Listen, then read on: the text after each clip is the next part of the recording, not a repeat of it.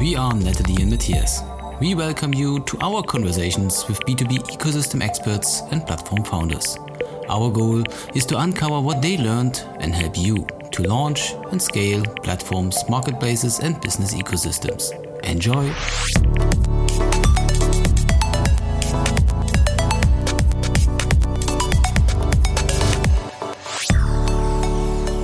Hello, everybody. Welcome to a new show of our podcast, Platforms for Future. And today we talk to a special guest, Henrik Hahn. He is CDO of Evonik Industries. And today we will talk not about only how they are running a platform, how they scale the platform, but we will also do a lessons learned on what they learned from executing this platform. But also they realized that the platform itself, the business went not so well as they maybe thought it should be. So they closed it some months ago. And we will talk with Henrik about this kind of decision. And because this decision is also very special for a very traditional German company, Evonik. So why they closed the platform, what they have learned. So I think this is a very special episode. And I'm also very, very happy to have my lovely co-host with me, Natalie. Hi, Natalie. Hi, Matthias. And of course, hello, Henrik. Welcome to our show. Hello. I would say to not boring our listeners, let's go straight into conversation. So, Henrik, maybe you can explain a little bit more about who you are, what you are doing at Evonik, and also, of course, give a little bit more context. What is Evonik and how you started your journey with the platform economics and One2Chem? Sure. So my friends and colleagues would say enthusiastic, curious, and maybe a little bit of a nerd. So I'm more than 20 years with Evonik and predecessor companies. And for the last 5 years, I've been leading our corporate digitalization strategy and serve as the group's chief digital officer. Basically, I've always worked at the interface between technology and innovation on the one hand, and strategic business development on the other hand. And today's topic is also sort of strategic business development. One of my most exciting assignments, though, was for sure the responsibility for a corporate high-tech startup in the electric mobility space, which unfortunately failed. So hopefully failure is not my track record. And by education, I'm a process engineer and a rheologist, and I also hold a degree in business administration with a specialization in information economics and mathematical game theory.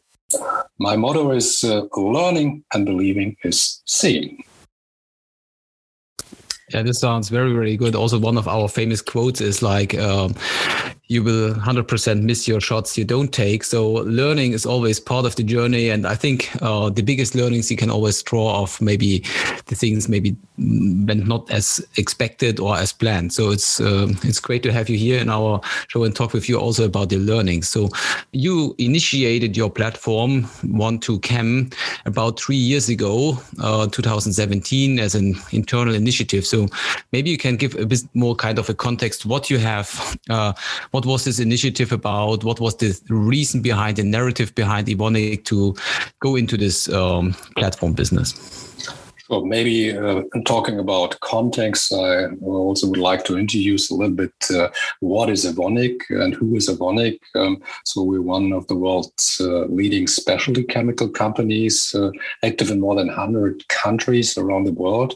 And our more than 7,000 products make, for example, tires fuel efficient, mattresses more elastic, medications more effective, and animal feeds healthier. Just mention a few examples of what specialty chemicals are all about. And while we often contribute only small amounts of material, those contributions really make the difference. And lipids for messenger RNA-based vaccines are just a very recent example. And also, even though I gave up chemistry at school, I have to really also tell your audience, the world without chemistry would really be dull, dark, and simply disastrous. So no iPhone, no LED lighting, no almost everything, including this podcast, and also including any type of platform. And so basically everything in our daily life is centered around chemistry, from the food we eat to personal healthcare to mobility. And in essence, the chemical industry is the industry of the industries. And you could say we make stuff for stuff. And therefore, it might be also really a good idea to think about how could we not just bring forward what we make, but also the way how we deliver our products to our customers. And that was more or less the starting point of our platform activities. So with One2Chem, we wanted to provide a novel multi-sided e-commerce platform for the chemical industry. And we decided to clearly position it as a neutral offering open to third parties. And one reason to start an own development stemmed actually from legal considerations. That back then, around the year 2017, antitrust and trade compliance topics seem to be really hard to control if you rely on third-party services. And so that the idea was born when there is no such thing available on the market, we have to do it ourselves. And so you're saying that obviously you had in mind a multi-sided platform, but I assume this means that you saw some problems or inefficiencies in the supply chain. Can you give a bit more details on why a marketplace? Yes, so you mean what is the core problem the platform addressed? And it's simple, matchmaking. So the platform has developed to address the needs and challenges indeed of suppliers and buyers, and in particular associated with short-term transactions. So within our industry, typically everything goes long-term, but there is also the need for this so-called spot business, and that was actually what the platform has been centered around. And the technical solution we did pursue tendered a one-to-one communication between suppliers and buyers, and all users, they could decide for themselves specifically with whom they want to get in touch. So suppliers and buyers had to activate each other's in order to exchange specific offers and prices and specific demands. And so actually, you're absolutely right. This is in the context of supply chain management. So was this complementary to the or an extension of the existing business? Because you're talking about spot business, does that mean that Evonik typically is doing more business in the longer term transactions, and this was addressing kind of an extension or an acceleration of a niche market for you? Yeah, indeed, it's complementing. You could say it's a complementing channel. And indeed, this is not just a topic for us, being a specialty chemicals company, but it is, and as we saw it back then, it turned out that this is really a topic which is very relevant to the entire industry. And in particular, and perhaps we can also develop on the journey we took, it was one of our business lines that was really looking for an efficient way to market production surplus volumes. And the surplus of product volume is in fact a nuisance for our sales colleagues, that they must contact individual companies and basically through classic channels such as email, telephone, simply to try to find an interested party. And this is, as you can imagine, both tedious and time-consuming. So the main reason is about also sales, bring in more efficiency into the sales process, and look at this available chemicals in the stock you have, and so it takes a lot of effort to sell it. Maybe you can take us on the journey of One2Chem. So as mentioned, you started 3 years ago. So maybe you can describe maybe 2-3 major milestones you went through on your journey. Yeah, as I try to line out this specific situation in one of our business, the answer we came up with was to build what we back then called ChemEasy, a simple web page that comparable to a petrol station signals, let's say, drive-by availability and price information. So what did we observe? Well, our business could observe customer behavior. In our standard systems, it's only document which customer bought when and what price. Frankly, we do not really have that much of data. So we usually do not know if a customer called us in the past and we could not serve, or if our pricing was simply unattractive. And however, we could see who looked up now this web page and thus had a demand, obviously, and what pricing was not attractive to them. That was the idea. And as a result, the business actually sold a higher volume at higher price, and even to customers they had not on the radar screen before. And exactly this was the starting point to what I call our entrepreneurial journey. So that was the first milestone. And we believed back then that we might have identified a true pain point, not just within Evonik, but in the entire industry, a niche that was not actively managed by suppliers, where there was maybe some room and willingness to experiment.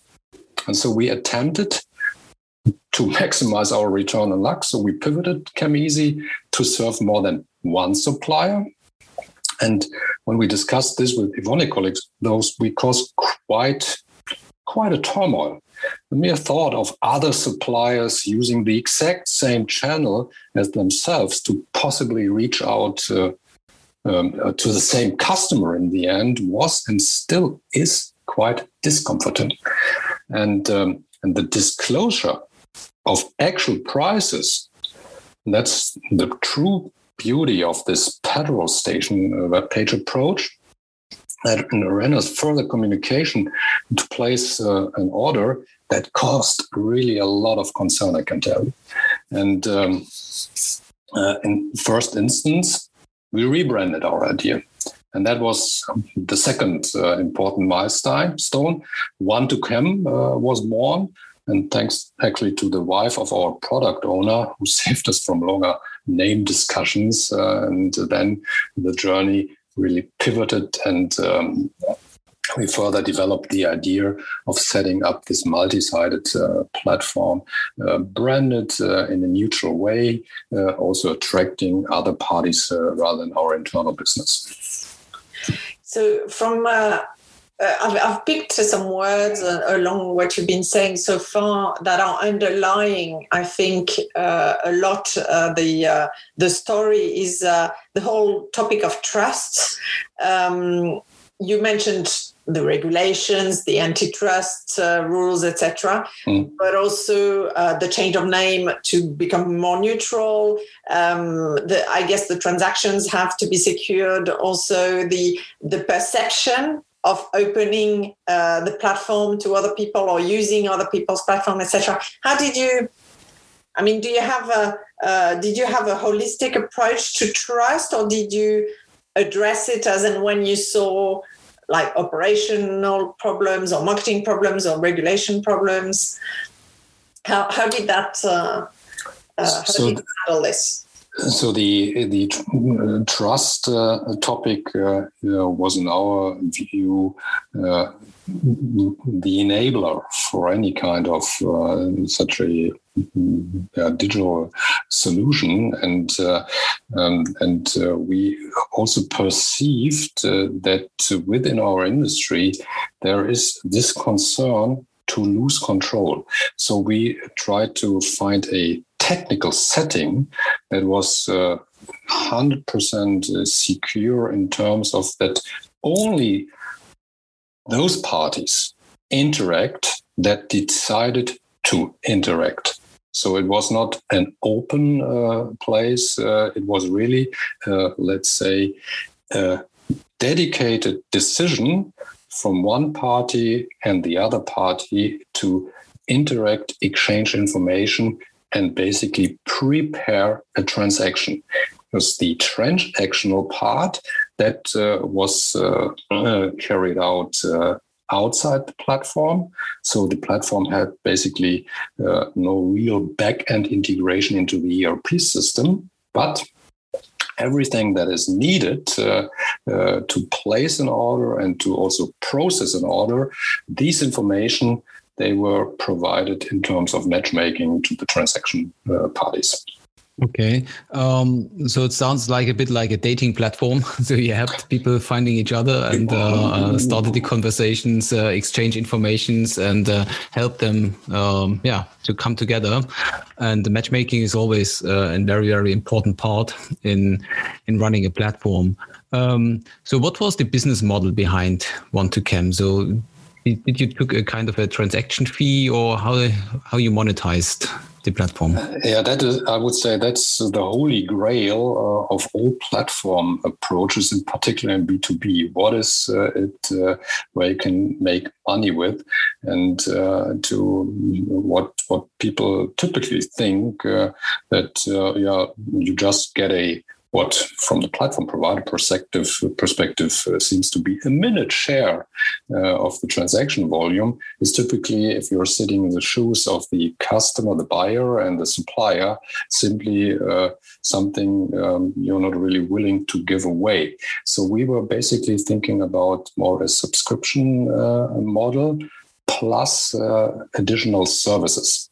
Additional services that, for example, cover the trade compliance check, which is something which is really a must in our industry, and everything that helps to accelerate the trade compliance check process. That is actually represents a value. And so we were thinking about a subscription-based model plus charging additional services, but not that in form of commission fees or something. Yeah, this kind of pattern is something we also discovered when we also did a study with, we looked at over 400 B2B platforms in Europe and also analyzed how they monetize. And this is also what we saw, that about 80% or so, so really a big number of platforms monetize via value-adding services. So of course, transaction fees or subscription models, but always in addition to value-adding services, because it seems like that this is a major pattern in B2B business or B2B platform businesses, that you always need to add some additional values. Yeah, and the ultimate value is to depending on also the network effects that can be realized, is to provide market insights, as well as to the supply side, as well as to the demand side. So that was the ultimate goal. Having achieved sufficient traction on the platform, this would then also allow us to provide metadata on certain specific products and the specific supply and demand situation. And this piece of information is obviously very interesting to both parties. And from an organizational point of view, you mentioned it started inside Evonik and it was more entrepreneurship. How did that evolve? Did you spin out the startup? Did you recruit people, or did you continue with a core internal team? Yeah, gladly enough, we just also set up our dedicated digital unit, the Evonik Digital GmbH. And so there was basically a kind of startup environment where we had, first of all, also a certain freedom to operate outside the rather strict and sticky conventional business processes. For example, also embracing IT solutions out of the ordinary.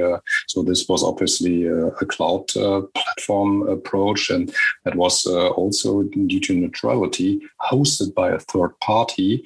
And so these ideas to even think about to host services within a third-party environment, that was something where our digital GmbH environment was very helpful, and this is very hard to manage within the core business, obviously, because within the core business, you also have to protect the core. By this, I mean everything around the ERP system. And here we had this startup spirit, but also organizational freedom to try out, iterate, and follow what is also a pragmatic approach. And coming back to the journey, so one of the last milestones, let's say it this way, was that you also made a decision to close One2Chem. Maybe can you also give us some more background behind the decision and when it was and so on? Yeah, so in the end, you may also ask what went not so well. And at the end of the day, it was the traction.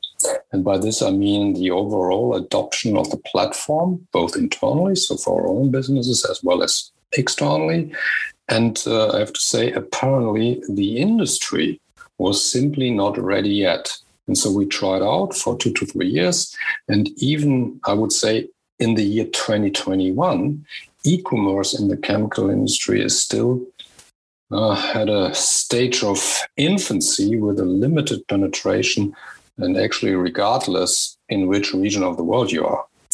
And so in particular, the willingness to try out also other, in the meantime, established competitive offers like Chemonis from Germany or Node from the US seems to really evolving at slow pace. And this is very much, in my view, similar to a situation when other industries decades ago picked up EDI, whereas within our industry, we were really questioning a long time the obvious benefits of the automation of transactional processes via EDI.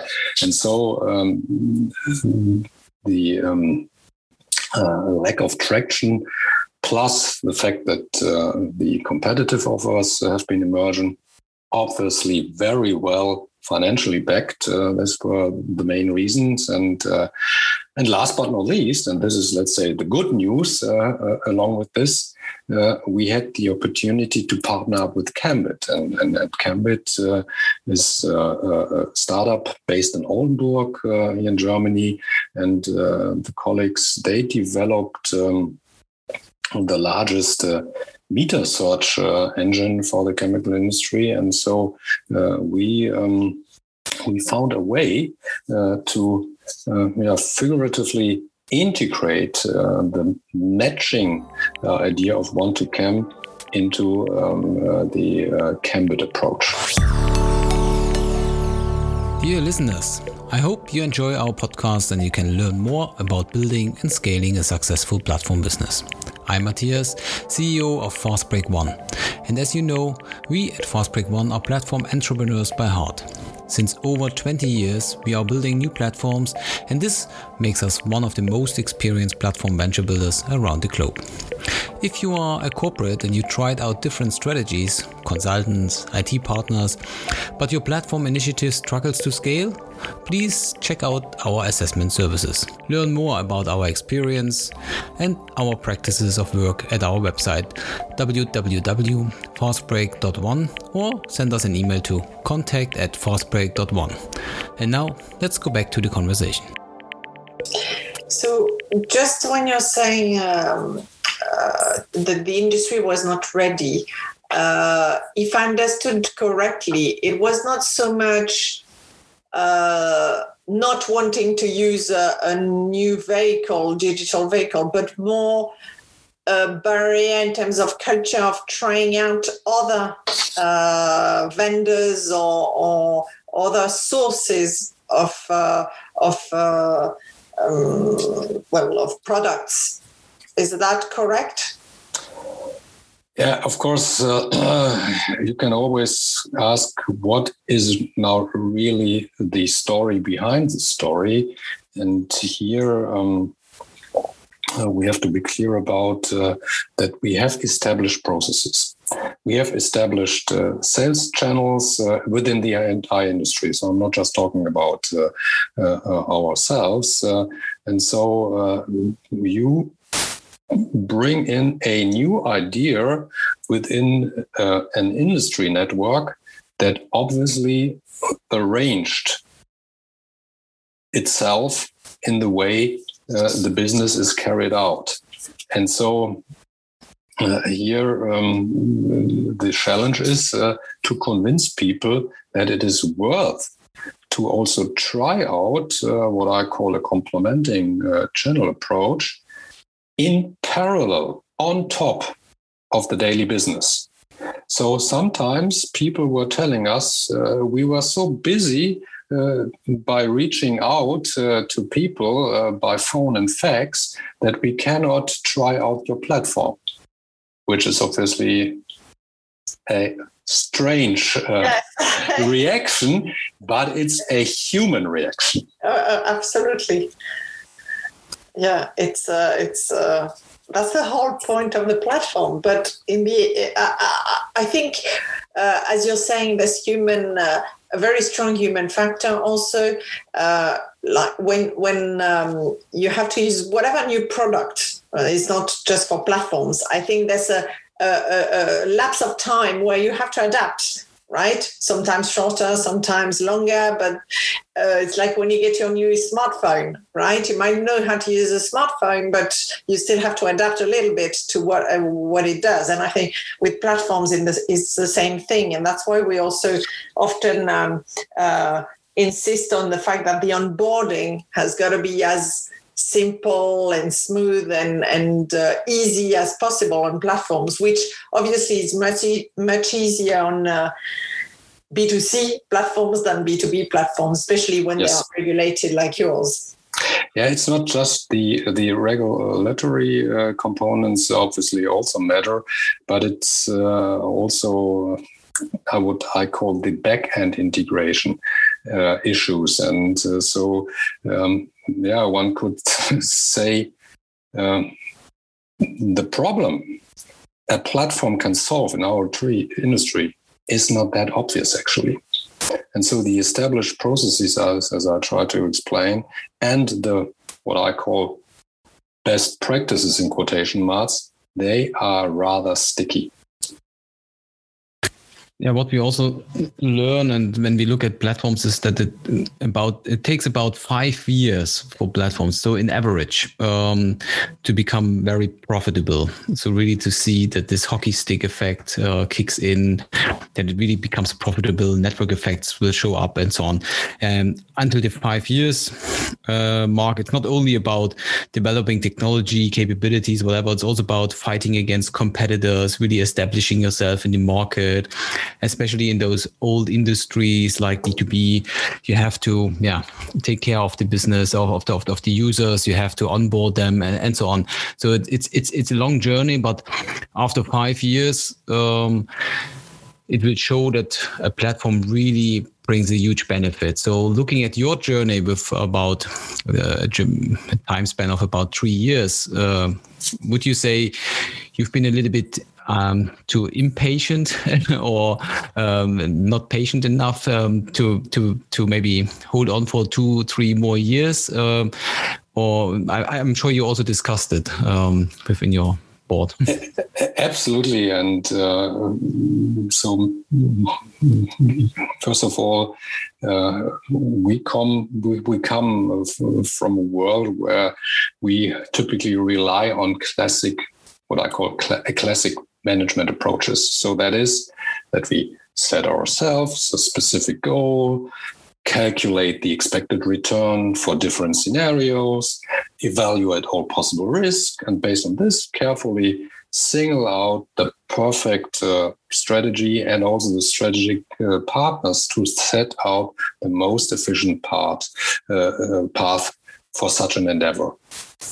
And you may wonder whether we followed this classic management approach with one to Chem. And I have to say, in reality, it was really quite different. So as I try to explain, a marketplace approach in our industry in particular when we set out with our development back then, was rather rare to begin with. And needless to say, we, Evonik, had yet ever developed such an offering. So if you want to act on such an idea that is associated with a great deal of uncertainty, in my view, you are well advised to focus on who you are, what you know, and whom you know. In other words, start with what you have, with the means, imagine possibilities, and then take action. But you have to be also clear about how you can change your thinking from what are we doing to what is the impact. And yet, yes, you can say it typically takes 5 years. If you ask me, I would even say it takes more than 5 years. More takes 7 years, even in the B2C space sometimes. And we, for example, we used objectives and key results, the objectives and key results framework to closely follow. And we simply did not experience this trigger point that gave us the confidence that further patience can be justified. So we were also following an approach where we were very clear about the affordable loss. So what are we willing to invest on our own behalf, and where do we come to the conclusion that also taking into account that in the meantime competitive offerings have been established, when there is a point where you simply have to say we should really reiterate, really repivot the entire approach like we did with Cambit. And in parallel, we also thought we are not willing to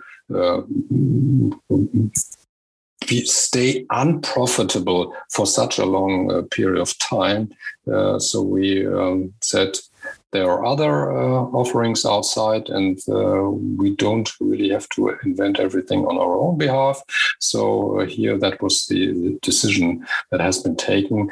And the future will tell us whether we were too impatient or whether it was exactly the right strategic decision to refocus on what you can achieve over time.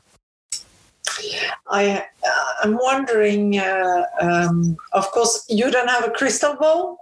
We don't either.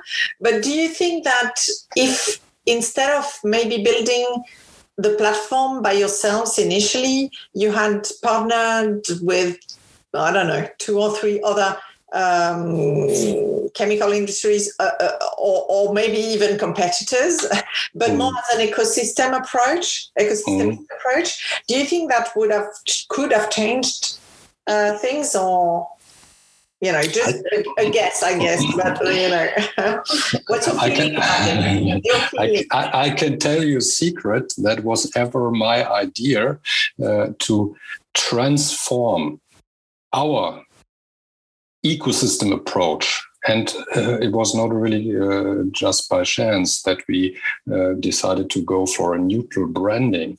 So it was from the very start the idea to bring in other, even competitors, to form a consortium with other companies within our space, because I also clearly expected that we will have this traction issue. And so indeed, we tried to partner up with our other chemical companies. But in the end, we could not manage to come to an agreement about also the strategy and many aspects along with this. What is the right fulfillment strategy? What is the right monetization strategy? And so, unfortunately, we were not successful in putting together a sustainable consortium. But the idea was there from the very start. And on top of this idea, I also ever thought that to grow the platform and get out of the dilemma that growth goes against profitability, was also thinking about venture capital injections. And but we did not manage to get to this point. But that was part of the strategic approach to partner up with other peers and ultimately also to foster the platform development in terms of financial resources to also tap in venture capital. But we never came to this point, unfortunately. So I uncovered a secret. But the secret is also that you are not alone with your thinking. So that's other platforms and other companies, and also, for example, the other famous example of XOM Materials and so on. They are going through the same learning journey. So establishing a platform in a B2B environment. There's always those kind of strategic components to it. What is the implication to the market and to the competitive landscape and so on? So also your customers are then telling, maybe I have a look one time at your platform, but I don't really use it all the time because maybe it gives you too many insights. So whatever, so they kind of block it, and so it should be always a kind of a good approach and should be part of your platform strategy to partner with other competitors and other market players. And also one other aspect is, in the end, a platform only will survive when there is enough supply. And we also, within these 2 to 3 years, faced periods of time when we have simply been within the industry in a kind of allocation mode. So there was basically no product left that could be traded via other channels, because the classic channels, be it long-term contracts, be it distributor agreements, they were basically consuming the entire supply. Then also the platform runs out dry, and that was also a reason that I thought we have to really be open from the very beginning. And the more partners we can not just attract, but also bring in, also for strategic realignments and further strategic developments, the better. But here we had to also simply state that I would say the starting point within the industries were rather distributed. So we had our own development, and I also am happy to share what it really means, our own development, because here also one recipe of success, even though at the end it's not successful, was to partner up with the right partners that can help you also to foster the software development, for example. So there were many, I would say, different views on many topics that make up a platform. And then we had to say, okay, it's not, we cannot achieve this joint view on the entire topic. So I keep my fingers crossed for the competitive offers that are in the market. I mentioned Chemontis and Node. These are, in my view, really some promising candidates, but I'm pretty sure they, in a way, are also facing the same experience like we did. And and as you said, the starting point or the reason why you started this platform, so kind of getting rid of overstock material, went away, this problem, because the market changed, the demand changed, the supply side changed. So the original reason changed. But coming back to your point about traditional management, I sense a bit that you also you brought in a kind of or maybe it's still part of your journey to bring in a kind of a new learning culture into a very traditional company like Evonik. And I can imagine it's very traditional, very classic approach. As you said, you set your milestones, you set your roadmap and so on. And then very often what we also see is that in those traditional management companies is that they don't really want to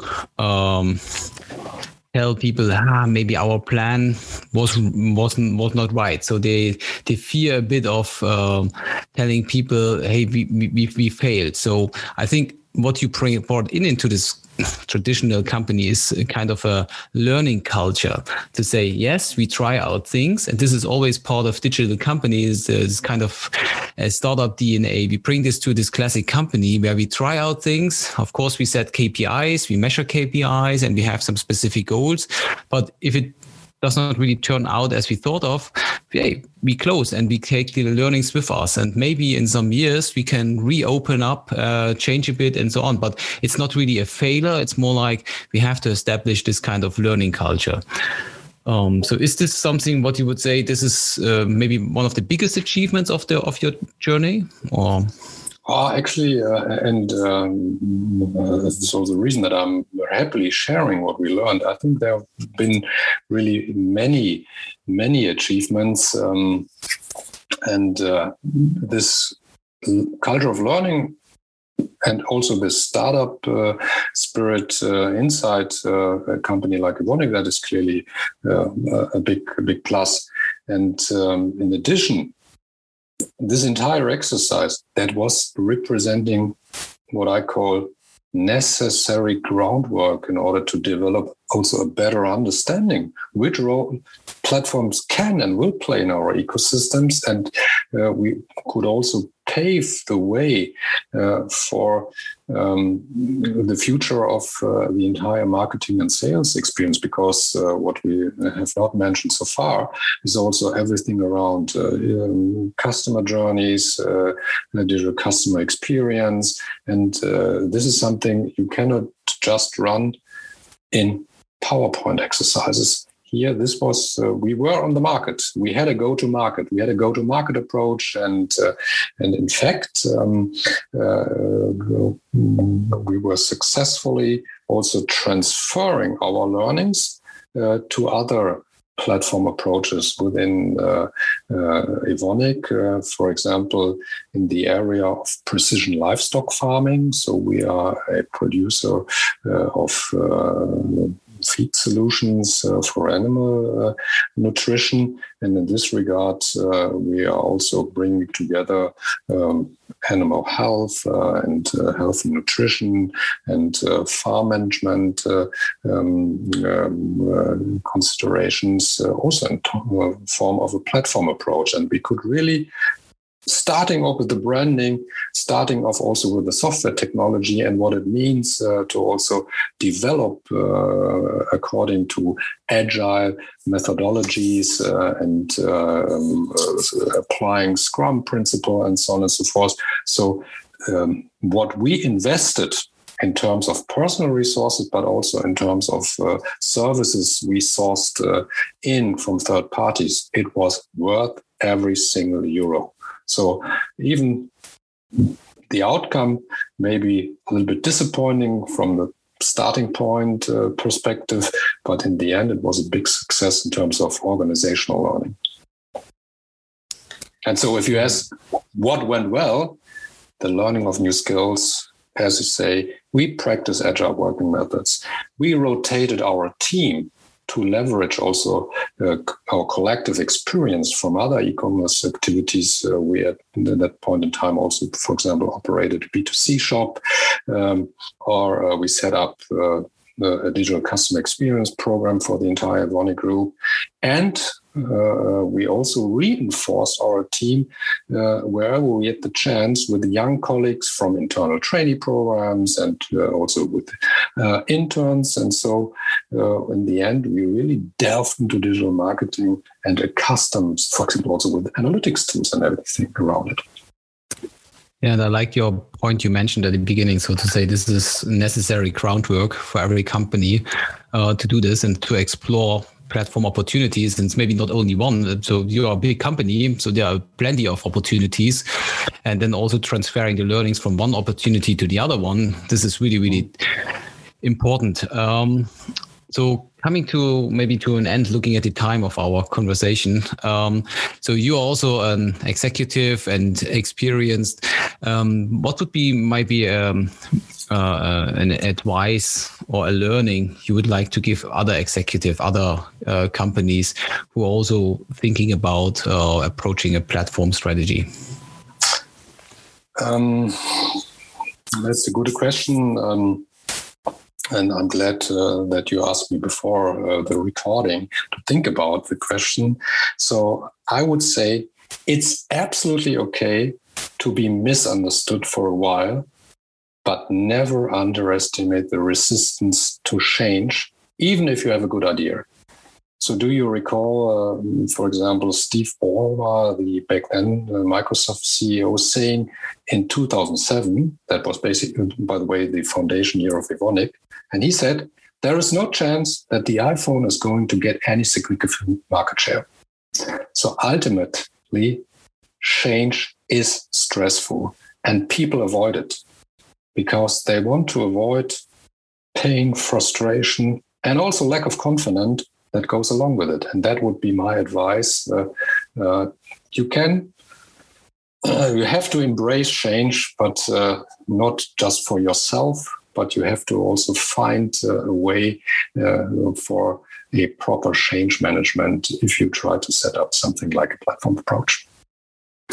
Yeah, thank you very much. And I also like a quote here about sports. As you know, we are sports fans, so you can't win a game sitting on the sideline. So you always have to go in and play and give your best and try things out. So, and without trying, you can't win. So it was really a pleasure to listen to you. And we also can recommend to our listeners our assessment. So we have developed also a platform assessment for companies who are running a platform business and want to check different perspectives to understand if you're on the right track, what can be improved, and so on in a structured and systematic way. So totally recommend this. And Henrik, very big thank you for being so open and give us your lessons learned. And Natalie, you also have... Yes, I wanted to also thank Henrik very much, because when we discussed doing this recording, I was actually very excited because for once we were not, going to talk about what went wrong.